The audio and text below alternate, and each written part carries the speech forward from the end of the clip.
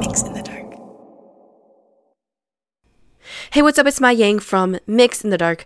Happy New Year to you all. Before I get started, I want to take some time to welcome new listeners to the channel. Mix in the Dark has only been alive for about a year and a half, and so it's still pretty new. I tell true scary stories from our community of scary story listeners. I want to thank old listeners for staying genuine and true to Mix in the Dark. I appreciate you all so much, and I truly hope that 2022 goes well for you. I am starting off the year with a story called My Last Confession. A new year tends to give us a chance to get rid of any burdens that we have been carrying to allow us a fresh start. So this is a story from someone actually who has already passed away, and his family passed along this story to me so that he can rest in peace with this burden off and released to the world. I want to let you know that this story does involve some war gore and may not be suitable for children under the age of 18. I know that we have a lot of younger listeners, so parents, please listen to this episode before allowing your child or children to listen. This story may also trigger past memories for war survivors, so just be warned. Otherwise, enjoy, and again, thank you so much for listening.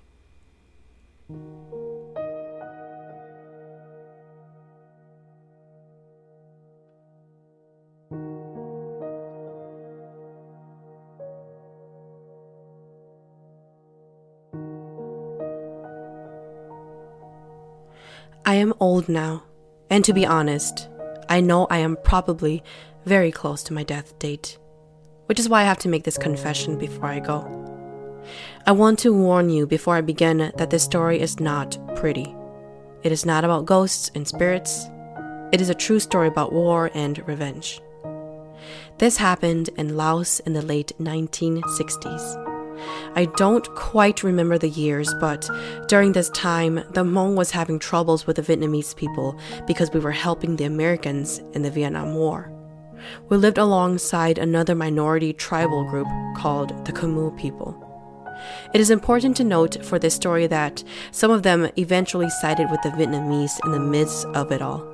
This was conflicting for us Hmong who sided with the Americans during this time. My father was one of the town leaders for the tribes residing in a location that I will not name. His job was to watch the roads and to make sure that people coming in and out were coming and going for peace and not war. He would be the person to warn his town area if there were disturbances that are unsafe for his town. He did his job well and was well liked by many people in that town. The war was getting more intense as the days went by. The Khmu people and the Hmong people had cold shoulders living in similar areas due to the political war happening. My dad still did his work as a town leader, though. Every other day, he would go out to the village and sit at his road post to make sure that everything was okay. He would carry his basket with rice, roots, and water. He would have his gun and knife that he kept in a basket for protection. My day consisted of chopping woods for our fireplace and going to the garden to help my sisters pick corn and vegetables to sell at the market. We would finish our deeds and come home to make dinner and set the table. We would wait for our dad to come home. He would eventually come home and we would have dinner together. This was our daily routine. There was this one day that my dad stayed home because it wasn't his day to go. That day, my grandma wanted to go to the garden. At a time like this, it was especially important to have a weapon, specifically a gun, to ensure your own safety. My grandma and mom carried my dad's gun to the garden with them. Not even an hour later, 2 Khmu people barged in and told my dad that there is trouble at the road where he watches. My dad reached for his gun. He then realized that he didn't have it. The 2 Khmu men explained that it was okay because they had a gun, and if anything goes wrong, they will use it to protect him. Trusting the men, he rushed out with nothing but the clothes on him. He told me that he would be home soon and to lock the doors. Hours have passed now, and he still has not returned home. I began to worry. My sisters discussed with me that maybe he just got busy and will come home soon. We waited a few more hours. My grandma and mom came back home. We told them what happened. They both had this very worried look on their faces, but did not want to say anything to us. We kept waiting. By this time, it was close to midnight, and my father still had not come home.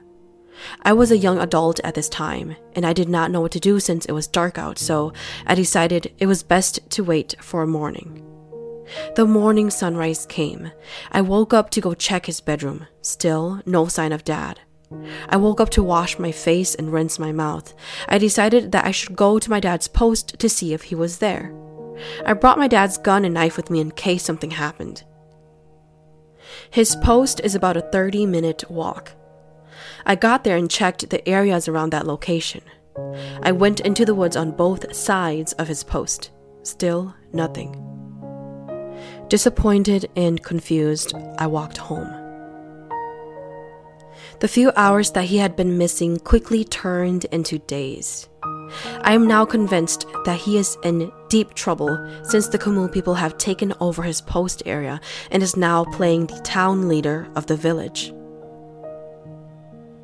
About 2 weeks have passed now with no sign of my dad. Within those 2 weeks, I kept having dreams of my dad. They were very weird, but very short. In all of the dreams, he would come and wake me up and tell me that it was time to run. I would always wake up in a cold sweat. I don't know where my dad is, but I had the strong feeling that he is no longer alive. Every day I would go into different parts of the Hmong village to ask people if they've seen him. I even went across villages to ask. One day, I happened upon this Khmu elder. He stopped me and asked me if I was looking for Vanno. I nodded yes. He explained that 2 Khmu men watching my dad's post has been bragging that they tortured and killed my dad. Even though most of the Khmu people sided with the Vietnamese, which was the opposite of the Hmong, not all of them were against the Hmong. I realized that they probably planned this because it just so happens that the day my dad was without a weapon was also the day they barged into our home with a ruse. I thanked him and walked toward my dad's post. My blood boiled in anger. I knew what I had to do. I saw the 2 Khmu men at my dad's post. I waved at them and said hello in Laos. I asked the men, "Have you seen a man named Vanno?" They laughed and said boldly, "Yes, we killed him." I fought back tears just hearing them admit their murder with no sympathy. I knew I had to keep my composure. If they find out that I am the son, I am most likely going to get killed. I said, "That's good that you killed him. That Vanno idiot is so mean and horrible. He bruised me up a few weeks ago. I'm so glad he's dead. How did you kill him?" The 2 Khmu men laughed and explained that they lied to him that there was trouble at his road post. When they got there, the 2 men beat up my dad with sticks, tied him up, and dragged him to an isolated area. The 2 men had planned to torture him to his death. They built a small hut with a small door for my dad and tied my dad to a pole inside. They then built a fireplace inside. The men stood outside of the small hut and began frying pepper inside of the hut. They left the pepper smoking in. They laughed and joked that my dad's eyes had turned this bright red color and were swollen from the smoke.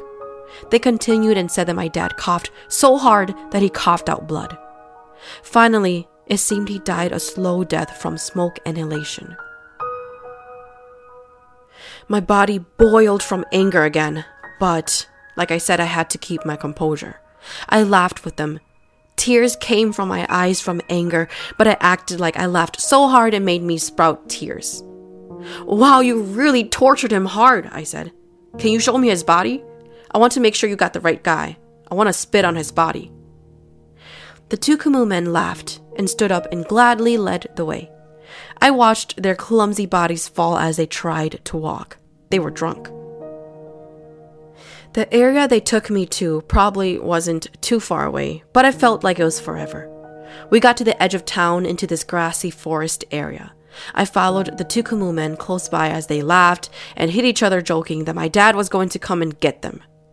I noticed that one of them had a gun. We came upon this tiny hut. I opened the door to peek inside.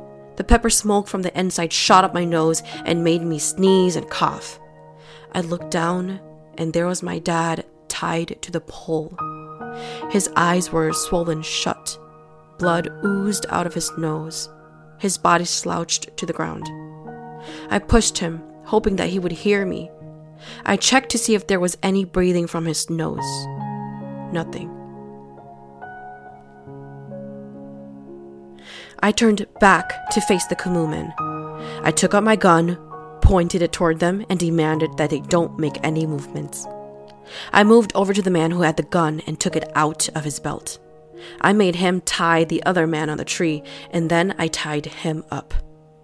I took the stick that I saw next to the hut to beat them until they were bruised and bloody. This was probably the same stick they used to beat my dad.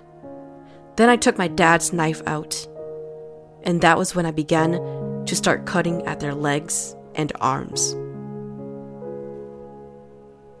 It was like something took me over. I cried and cursed at them. They screamed and begged for their lives while I chopped at their arms and legs. I was finally done.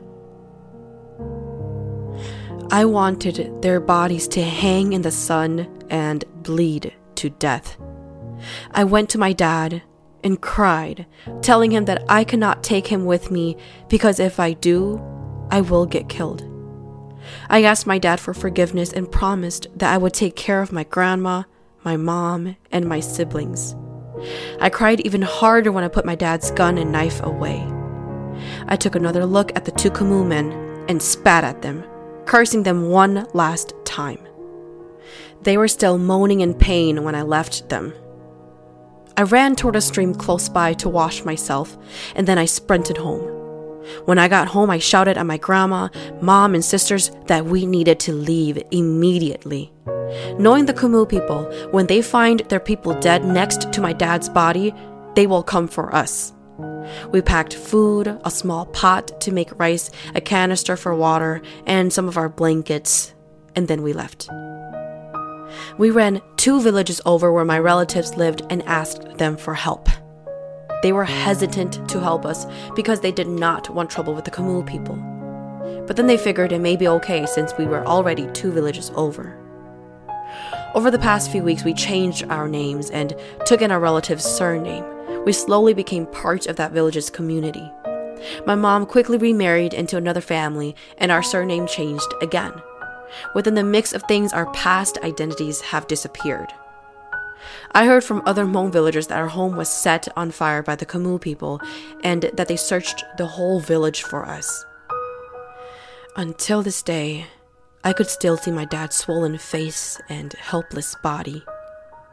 I still beat myself up for not being able to help him or take his body with me so that the elders can perform the proper funeral rituals for him so that he can move on into the afterlife. Sometimes I dream of the 2 Khmu men tied to the tree, struggling to live. These things scare me because they are real. Just the other day, I dreamed of my dad.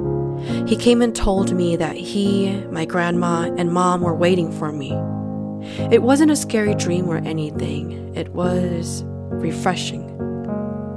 My dad was a righteous, careful, and kind-hearted man. He always made sure to know all sides to the stories before judging or making a decision. I have never told my family what really happened until now. At the time, all my family knew was that the Khmu men killed my dad and that they were most likely going to come for us next. Like I said, I'm pretty sure my time is near, so I want to make sure my family knows. But they shouldn't worry. This is my last confession. Thank you for listening to Mix in the Dark. I am your host, Mai Ying. Mix in the Dark is available on Spotify, Apple Podcast, or wherever you listen to your favorite podcast series. If you have a story that you would like to share, please send it to mixinthedark@gmail.com. If there's a story that you really enjoyed, feel free to hit up my tip jar on Venmo. Just search Mix in the Dark on the business tab.